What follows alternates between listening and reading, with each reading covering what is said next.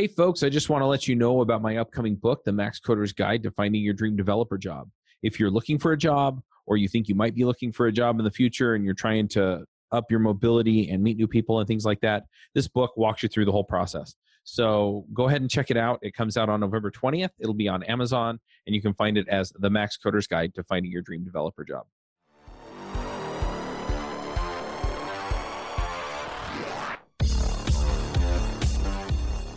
Hey, everybody, and welcome to another episode of My JavaScript Story. This week, we're talking to Douglas Crockford. Douglas, do you want to say hello?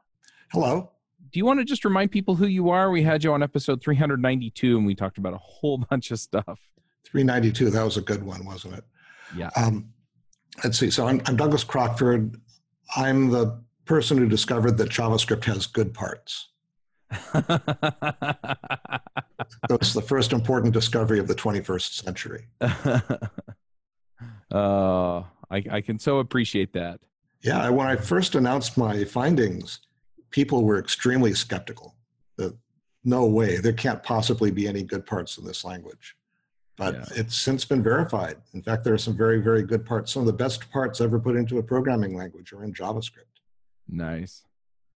This episode is sponsored by Sentry.io. Recently, I came across a great tool for tracking and monitoring problems in my apps. Then I asked them if they wanted to sponsor the show and allow me to share my experience with you. Sentry provides a terrific interface for keeping track of what's going on with my app. It also tracks releases so I can tell if what I deployed makes things better or worse. They give full stack traces and as much information as possible about the situation when the error occurred to help you track down the errors. Plus, one thing I love, you can customize the context provided by Sentry. So, if you're looking for specific information about the request, you can provide it. It automatically scrubs passwords and secure information, and you can customize the scrubbing as well. Finally, it has a user feedback system built in that you can use to get information from your users. Oh, and I also love that they support open source to the point where they actually open sourced Sentry if you want to self-host it. Use the code DevChat at Sentry.io to get 2 months free on Sentry's small plan.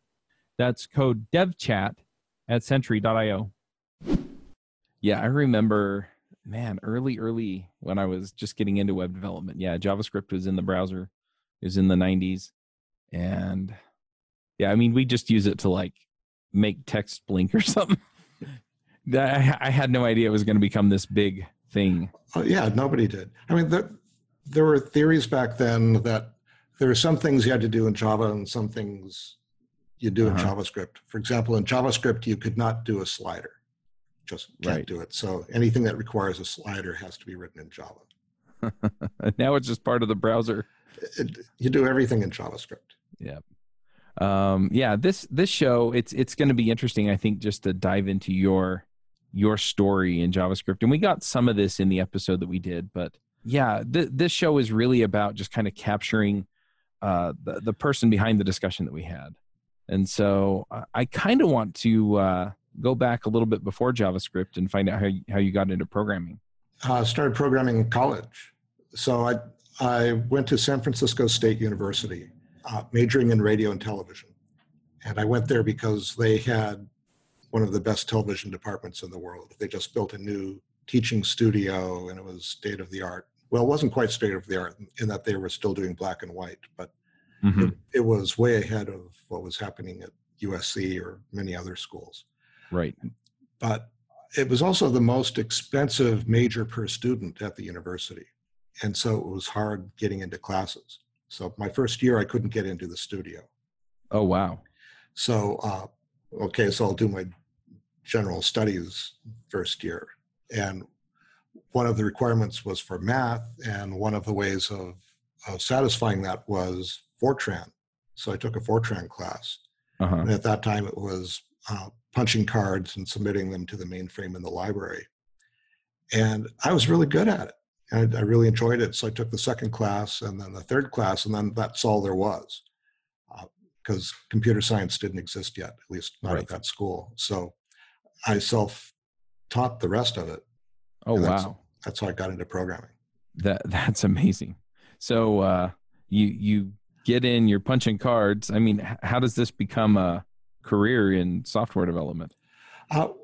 So in that first semester, I recognized that there's going to be a convergence of television and computing. That was really clear to me. It didn't make sense to anybody else I talked to, but I knew that was going to happen. And so a lot of my career has been bridging those two things. Like the years I spent at Atari, the years I spent at Lucasfilm, and some of the stuff I've done since, that was all about doing that, helping the evolution toward digital media. Right. Interesting. So were you writing for Atari and things like that, or?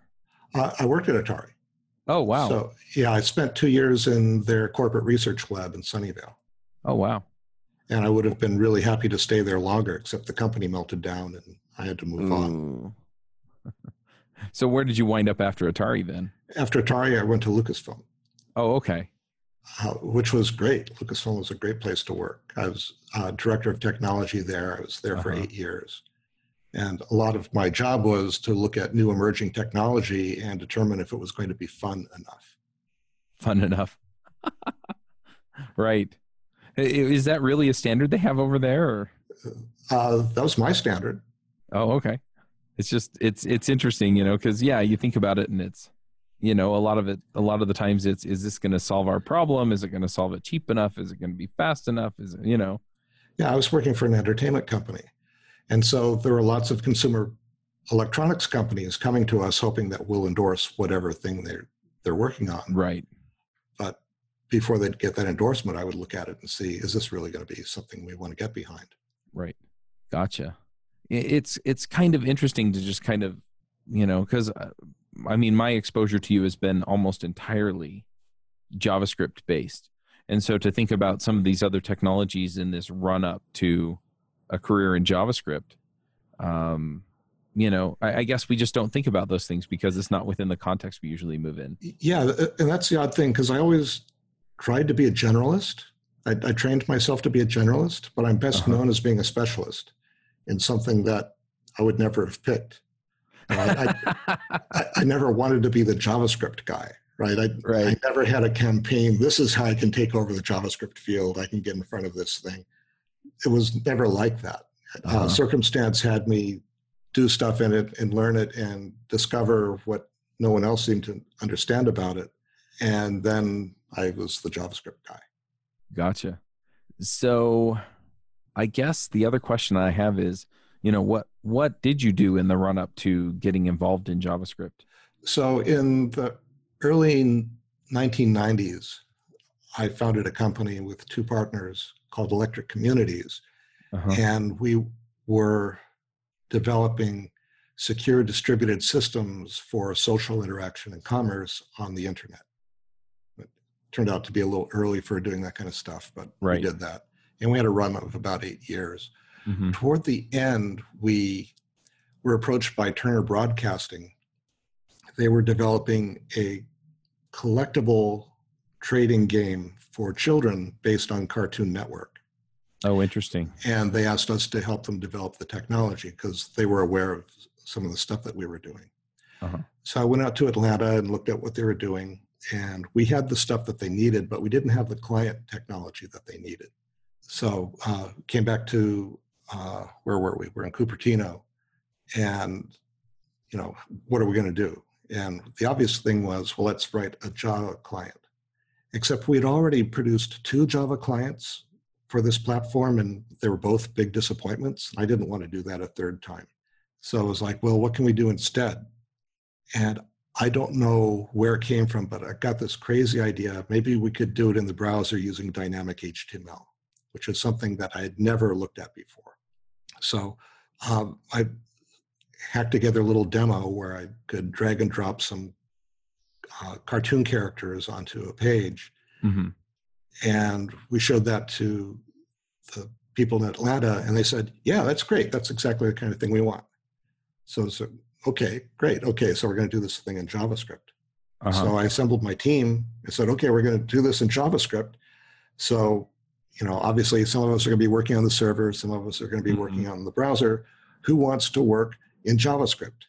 And everybody took a step backwards. There was no threat I could make to anybody that would get them to write the JavaScript. It was going to be, so beneath them. They didn't want to be soiled in it. They didn't want the loss of reputation. They were concerned that they'd never work again if they did a project in JavaScript. nobody wanted to do that.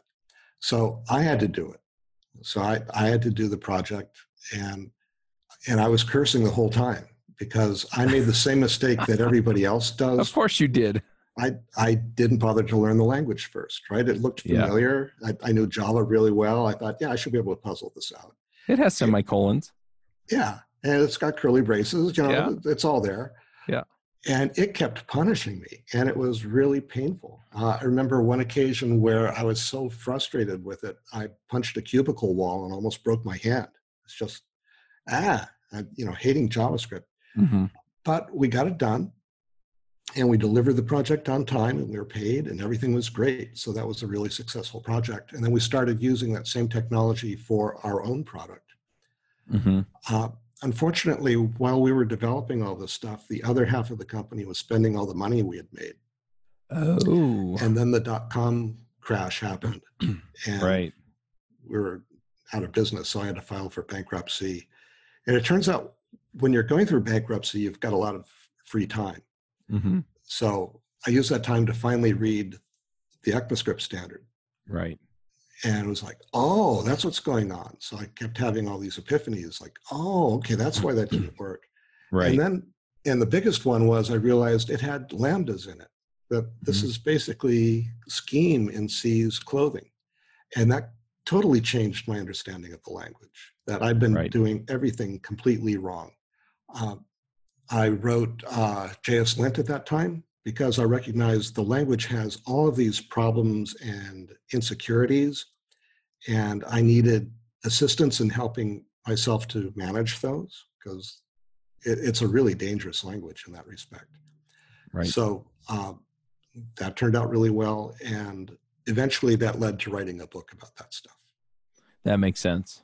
It's really interesting just to kind of get the background on that too, where, I guess not fortunate circumstances, but you wound up in a place where, you had the time to go review the ECMAScript standard and then say, okay, if this is tripping me up, it's probably tripping other people up. And you wind up with something that looks like JavaScript, the good parts. Yeah, I wrote a few articles and I started giving lectures. And basically my perspective was, I want to be delivering what I wish I had had access to when I started. I wanted something which said, if you're a programmer and you think you understand how programming works, this is how you need to change your perspective if you want to use this language well. Right. Makes sense. How was the initial reception of that? It was all over the place. So there are some people who really liked it, who really appreciate it. I hear from people all the time saying, thanks to you, I have a career, and always happy to hear that stuff. But there are also people who are extremely hateful about it, that they think in trying to promote a better way of doing this, that I'm criticizing them personally because they can't or won't do it, which was never my intention.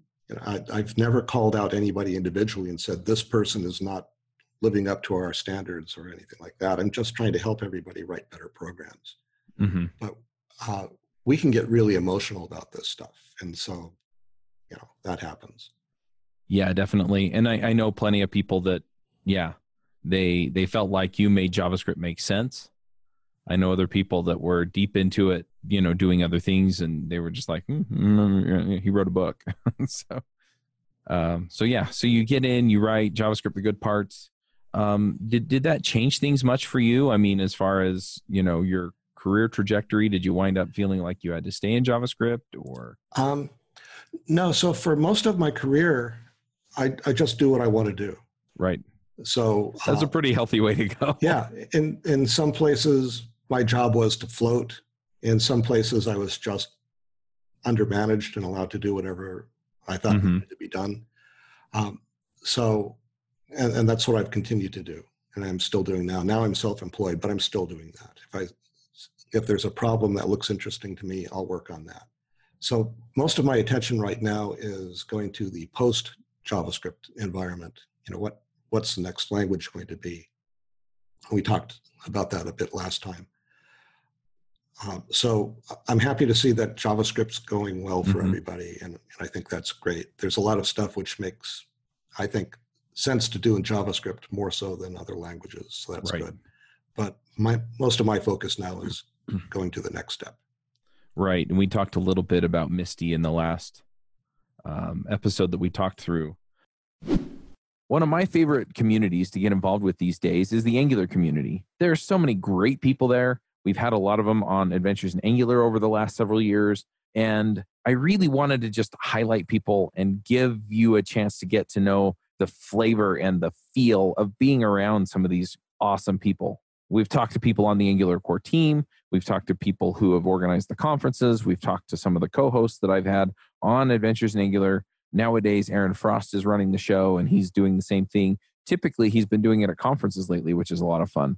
But you get to hear what these people are about and why they care and how they get involved with other people in the Angular community. So if you're looking for that connection in the Angular community and a way to really understand the people who are involved in the Angular community, then go check out My Angular Story. You can find it at myangularstory.com. I'm curious, you wrote How JavaScript Works recently, but you've been spending most of your time, it sounds like, working on Misty. So how much time do you wind up splitting these days between the JavaScript world and the Misty world? It's hard to say because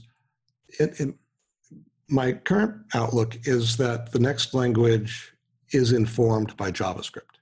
That there are some things that JavaScript got right that definitely should be communicated into the next language. Right. And the approach that I see most other people taking is they want to take the mistakes that the other languages made and reincorporate them into JavaScript. Uh-huh. So in that respect, I'm way out of the mainstream right now. Yeah. I'm trying to do something which is subtractive and extending, and everyone else is just trying to pile on features.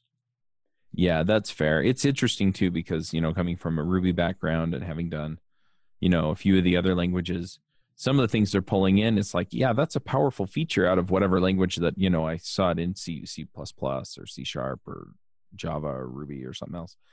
But there were some things about it that made it really hard to use properly, right? And so you'd get in and you find out that you have a 5-pound hammer for a little nail you're putting in the wall to hang a picture up with. Yeah, so in How JavaScript Works, I did two things. One was my thinking about the language has changed in the 10 years since I wrote the first book. And so I wanted to document that. And it also gave me a place to experiment with the new language. So in the later chapters, I have a compiler and a runtime and things which are experimenting with a toy language, which might inform the next language. But also in the earlier chapters, I got to play with arithmetic and things which might have a strong impact on the next language, but ground them completely in JavaScript. And also going through the language again and deciding fresh, is this a good part or a bad part?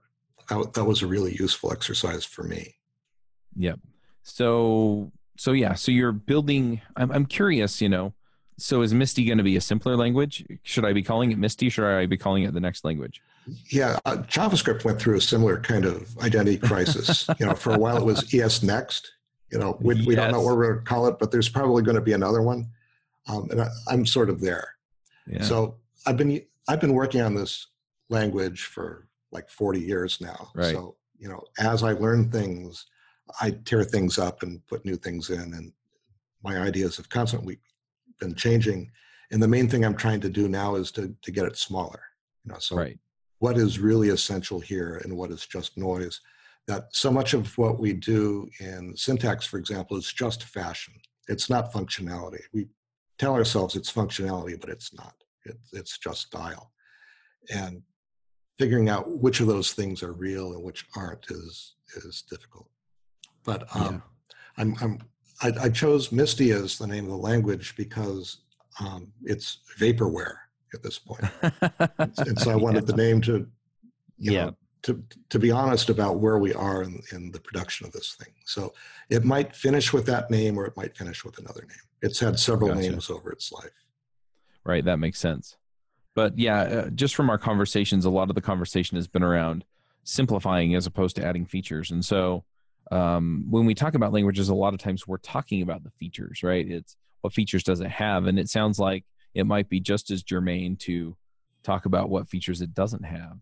But more than that, I really am interested in capturing the story. So how do you, and your thought process, right? So how do you decide whether something goes in or comes out, or whether it's even going to get considered in the first place? I'm looking at the fundamentals. What is it that you really need? And you're going to have some simple types like some form of text, some form of numbers, probably Booleans. So one argument that or design exercise I went through about a year and a half ago was, do we need Booleans? Is that an extravagance, or could we get rid of them? Because there's some languages like APL, which was a brilliant language, didn't have Booleans. Instead, you have dummies. So you use 0 and 1. Right. And that worked really well. And there were some specific things which were really convenient because they did that. Right. And so I went back and looked at that hard and tried to imagine two worlds, one with Booleans, one without, and tried to decide which is better. And for a while, I had taken Booleans out of MISTI, and now I've put them back in again. I think that they're actually better than not having them. That makes sense. Another exercise I went through was, should we be starting at 0 or 1? The fact that programmers start counting at 0, most other people, including most mathematicians, start at 1. And so that means whenever we talk to normal people, there's already a potential off by one error. And is it worth it? Are we doing the right thing in starting at 0? And went very deep thinking about that. And finally, at the end, I decided, I think we have it right. It starts at 0, and eventually we're going to teach the rest of the world to start counting at 0. Right. And maybe it'll take a generation or two, but I think the programmers will lead them, because the mathematicians still haven't decided if 0 is a natural number. That's still controversial. Yeah. So, but we know, mathematicians, 0 is where we start, and there's no ambiguity about that for us. And so I think we can teach everybody else, this is how you do it. Yeah. Interesting. So I'm a little curious. I kind of want to go back again in time, where you're reading the ECMAScript standard and things like that. And, you've got experience from before JavaScript. And so I'm curious, what experiences did you have leading up to that informed your experience there to say, this is good, this is not good?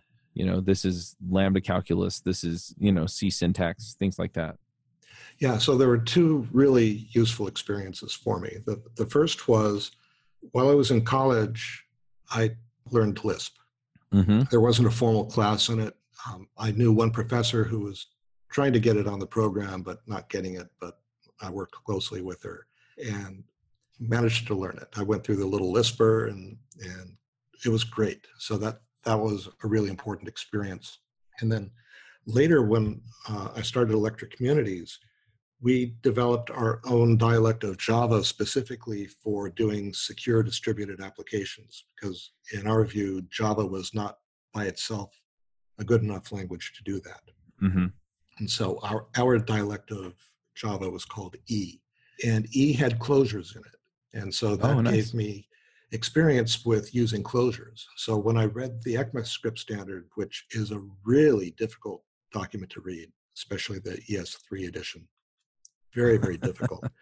It was not written for humans to read. It was written for implementers. This is how you implement. But it doesn't talk about what's actually going on, except in excruciating detail.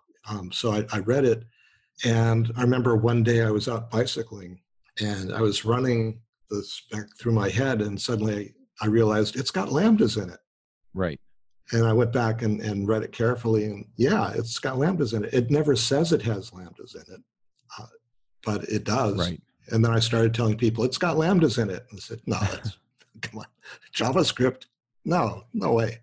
But it does, and that's why JavaScript is an interesting language. That taking lambdas, functions as first-class objects, with lexical closure, so they're actually doing scheme, and couple that with dynamic objects, that was a brilliant combination. And I think that's one of the key things that happens in the next language. I think the other thing in the next language is going to be support for secure distributed applications. Right. Because all of our programming languages, going back to Fortran, are all in this simple sequential model where everything is happening in one box. Yep. And the world doesn't look like that anymore. We've got lots of boxes sprayed all over the cloud and all over the internet. And even within a box, so lots of tiny boxes I was that are going to also say, running independently. I have a little box in my pocket with the glass screen on it. And Yeah. it's got lots of little boxes in it. It's got little boxes inside. But our programming languages don't really understand that. Java tried to deal with that in giving us threads, but threads don't work. They're not an effective way of dealing with massive amounts of simultaneity. Yeah, it's headaches. You're asking for headaches with threads. Yeah, and it's not reliable enough. We need something much more reliable. And so I think that mechanism needs to be a standard feature of the next language. So basically, I'm starting by taking JavaScript and removing everything in it that's bad, and then adding support for secure distributed processing. And I think that's the place to start for the next language. Cool. Very cool. This is usually the point where I ask what people are working on now. So I'm kind of curious, is this kind of the big thing, or are there other things that you're working on? It's that, and I'll probably be doing some more books. Okay. About JavaScript or about something else? About related things. So right now I'm looking at a book about security, and there may be a book about MISTY at some point, and maybe a book about mathematics at some point. Okay. So one thing that I always wished for was a good book about mathematics for programmers. You know, I was not a math major, but sometimes we brush against that stuff. I always thought it was funny in my major. I was a computer engineering major. So people would go minor in math. And I was like, so did you pass the other two classes? Yeah. So I want to write that book. Yeah, I like it. Similar to the way I wrote the book about JavaScript. You know, if you're a programmer and you need to learn JavaScript, what do you need to know? So it'll be, if you're a programmer and you need to learn mathematics, what do you need to know? Yeah. No, that makes sense. Because, they kind of put you through the math classes, and it's really for a couple of, ideas out of there more than anything else. And then you learn all this other stuff that you can't remember the next semester because you'd never use it again. Yeah. So you need a cheat sheet for trig, right? You know, because you can't keep those formulas in your head, not if you don't use them all the time. I could for a day, then I'd pass the test. Yeah, exactly. So I want to put that stuff in there, so if you're trying to solve these particular problems, this is what you do. And this is how you think about significance. And this is how you think about truth and other things. I like it. Is there space for a formal logic class? There'll probably be some. So as a programmer, I use the De Morgan laws all the time. And I think that's a fundamentally important thing to be able to do, for example, to take a complex logical expression and invert it. And De Morgan tells us how to do that. Unfortunately, given in JavaScript, that can be a dangerous thing to do because De Morgan's rules do not always hold because of the type coercion rules, which is a problem in the next language. I want to fix that so that complete mathematical reasoning is not contradicted by the programming language. Right. Also, things like solving for a variable. That can be an important thing in programming, where we got this thing and we need to tease it out of it so that we can assign something over there. Right. That you should have gotten that in basic algebra in high school, but some people didn't get it or some people don't remember it. So I'd like to review that stuff as well. Right. Makes sense. Then there's higher stuff like matrices. Matrix computation is now becoming a more and more important thing, partly because of AI, but partly because it's really powerful stuff. Yep. And there are large classes of algorithms which can be trivially solved by matrices. And I think they've been undervalued for a long time just because they were perceived as being expensive. Yeah. But, the APL language loved that stuff. Yeah. You can have a tiny little expression and it just will convolve the matrices and do all this wonderful stuff. And I think that's going to start to come back.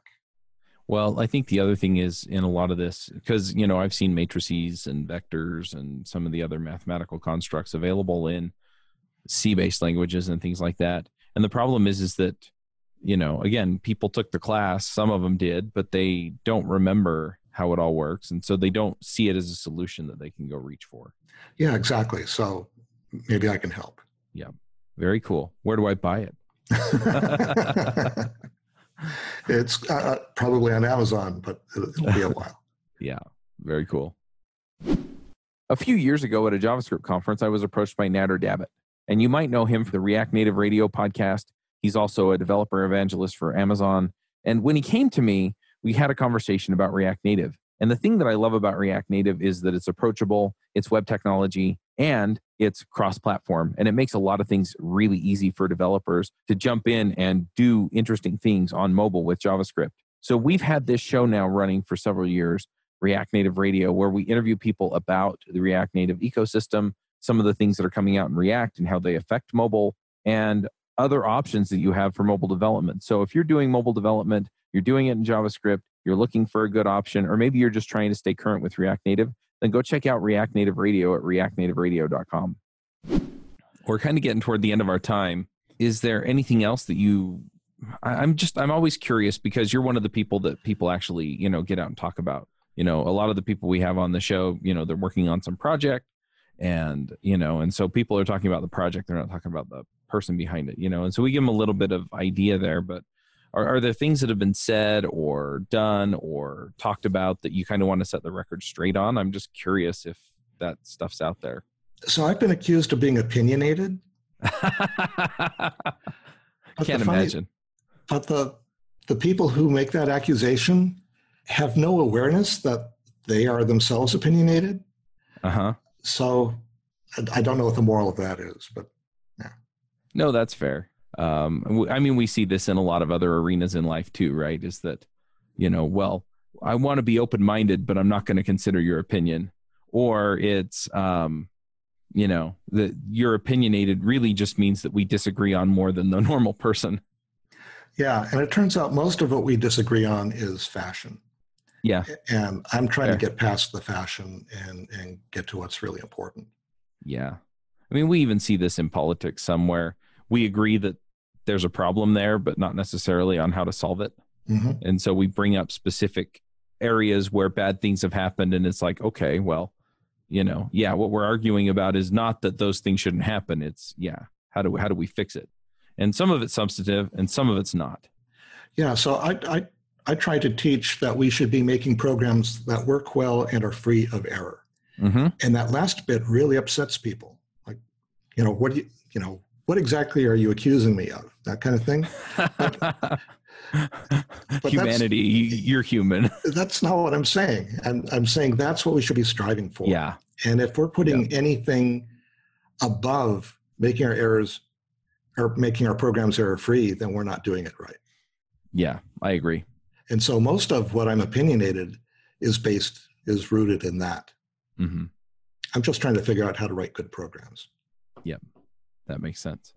Very cool. Well, we do picks on this show like we did on the other show. Before we do that, do you want to remind people where to find information about you or what you're working on? So my personal website is crockford.com. Most of what I'm working on is still in the shadows, so you're not going to see that, but you'll get links to everything I had been working on. My book is available on Amazon and Google Play and maybe other places as well. There might even be a bookstore that has it on a shelf, but I'm not aware of that. I don't know if that happens anymore. I really miss bookstores. I used to love bookstores. I could spend hours in there. And one of the things I like least about the future is that they seem to have all disappeared. Yeah. Yeah, that's true. It's convenient to have it show up at your house, but there's a certain feel to it, and just going in and not knowing exactly what you're going to run across. Yeah, just browsing and discovering. It's like, I had no idea. I'm really interested in that. Yep. I miss that. Yep. Now, I was going to ask one more question before picks, and I forgot. So I'm going to ask it, and then we'll do the picks. And that is, if you and I sat down over lunch and we weren't talking about programming, what kinds of things get Doug Crockford excited? Like what kinds of things would we end up talking about? Political reform. I think the two-party system has done terrible damage to our country. The only thing worse than the two-party system is the one-party system. So fair. We don't have that, but the two parties can agree that they like the two-party system, and it's not working for us. There's this idea that your vote doesn't count And we tell you, well, vote anyway, because it does count, but it doesn't count. And because of gerrymandering and because of the way districting works and the way the electoral college works, it doesn't count. That it may be that it's impossible for you to vote for a representative and get him elected. You just can't, because we have this 18th century idea about how we're organized geographically, which just doesn't work anymore. Mm-hmm. So I've been thinking a lot about how would we reform the way we do things. You know, if I could write a constitutional amendment which would establish the Department of Elections, and if I could contract with NIST and NSA to come up with a new way of doing online elections, which would significantly shorten the election cycle and allow people to vote in a way which is not constrained to geographic limits, what could we do? Interesting. Yeah, I'm a little bit of a political junkie myself. There are definitely things that I see wrong with that system, and things that I think it lends itself a little bit toward getting right. But yeah, I don't like having just two choices, because I never completely agree with either side. And in a lot of cases, I kind of generally agree maybe with one side more than the other. And so, yeah, I definitely see those issues. And I would love to just pick your brain about the why and the how and the what, but we do not have time on this show, and it's not what it's about anyway. But yeah, do you have then, I don't know if you've written stuff about this, or if you think there are books out there that people should be reading and thinking through, or things like that. That's one thing that I'd be curious to hear about. I haven't written anything yet. I'm still forming my ideas. It's sort of like designing a complex software system, in that you want to look at how can this thing get gamed? You know, Mm-hmm. can it get into failure states or bad modes? And so try to think through as many implications as you can, and try to, however you do it, it's going to be biased one way or another. Mm-hmm. And I want to figure out a way to bias it in favor of unborn generations. Right. Interesting.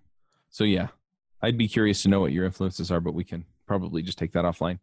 All right. Well, let's do some picks. Now, since you picked Game of Thrones last time, I've actually finished the series, so I have to.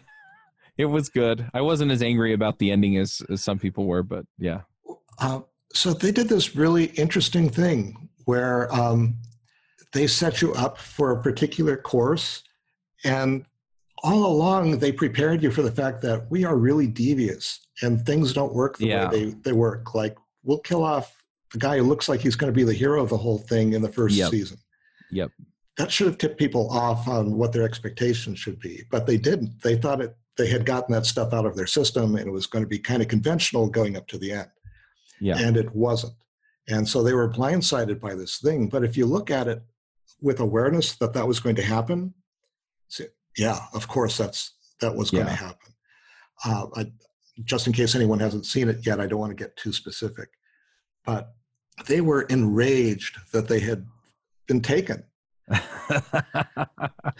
and thought that they were made to feel foolish, because a lot of these guys had been on YouTube and on the blogs and all this stuff predicting what they thought was going to happen, and it went in a completely different way. And I guess they thought they looked silly.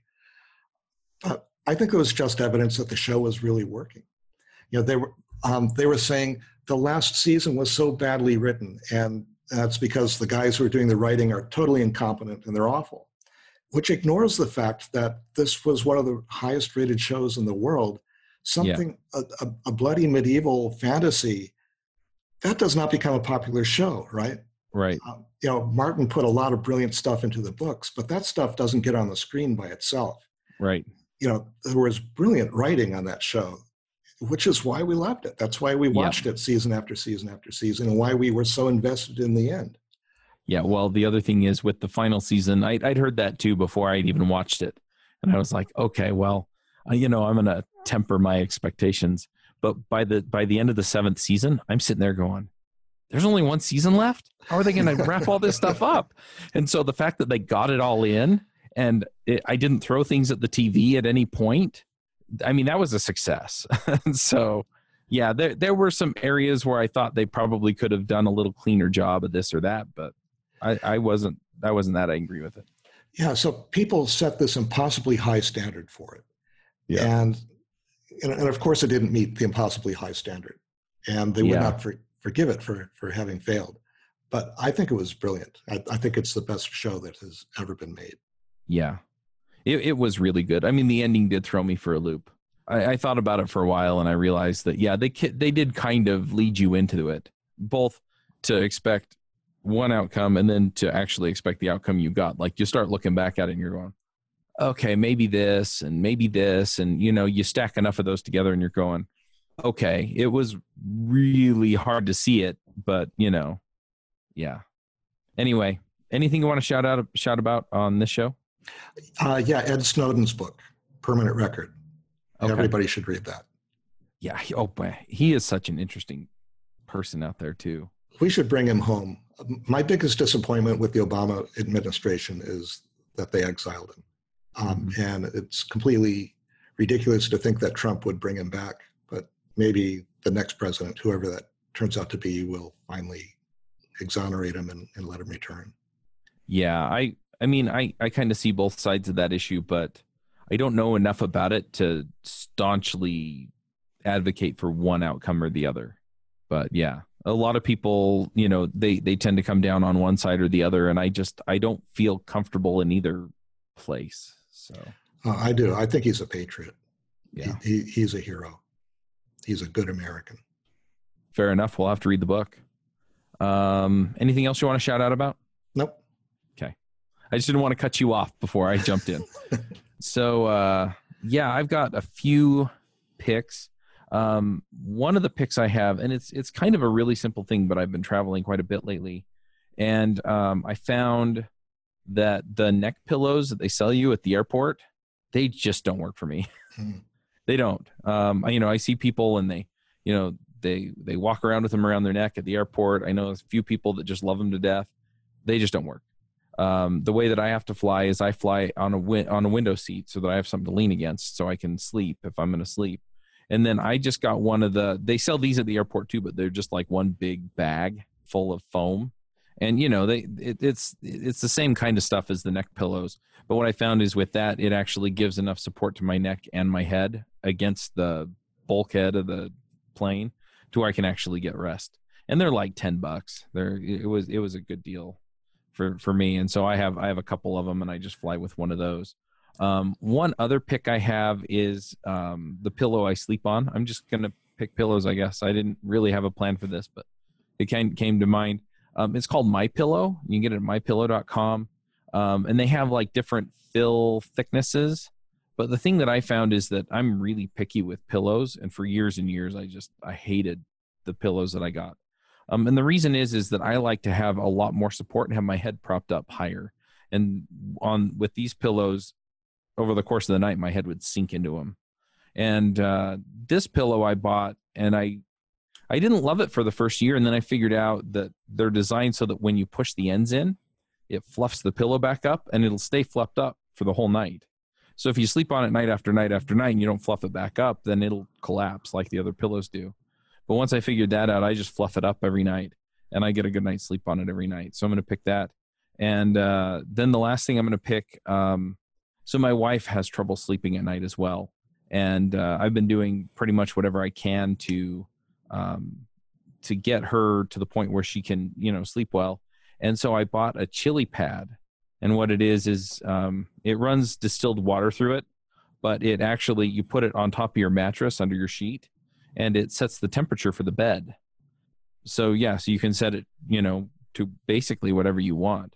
And so that's helped her and I both get better sleep. I didn't buy it for me, but it's worked out for me. So yeah, you can set the temperature in your bed, and then you can rest and just get the rest you need there. So I'm going to pick that as well.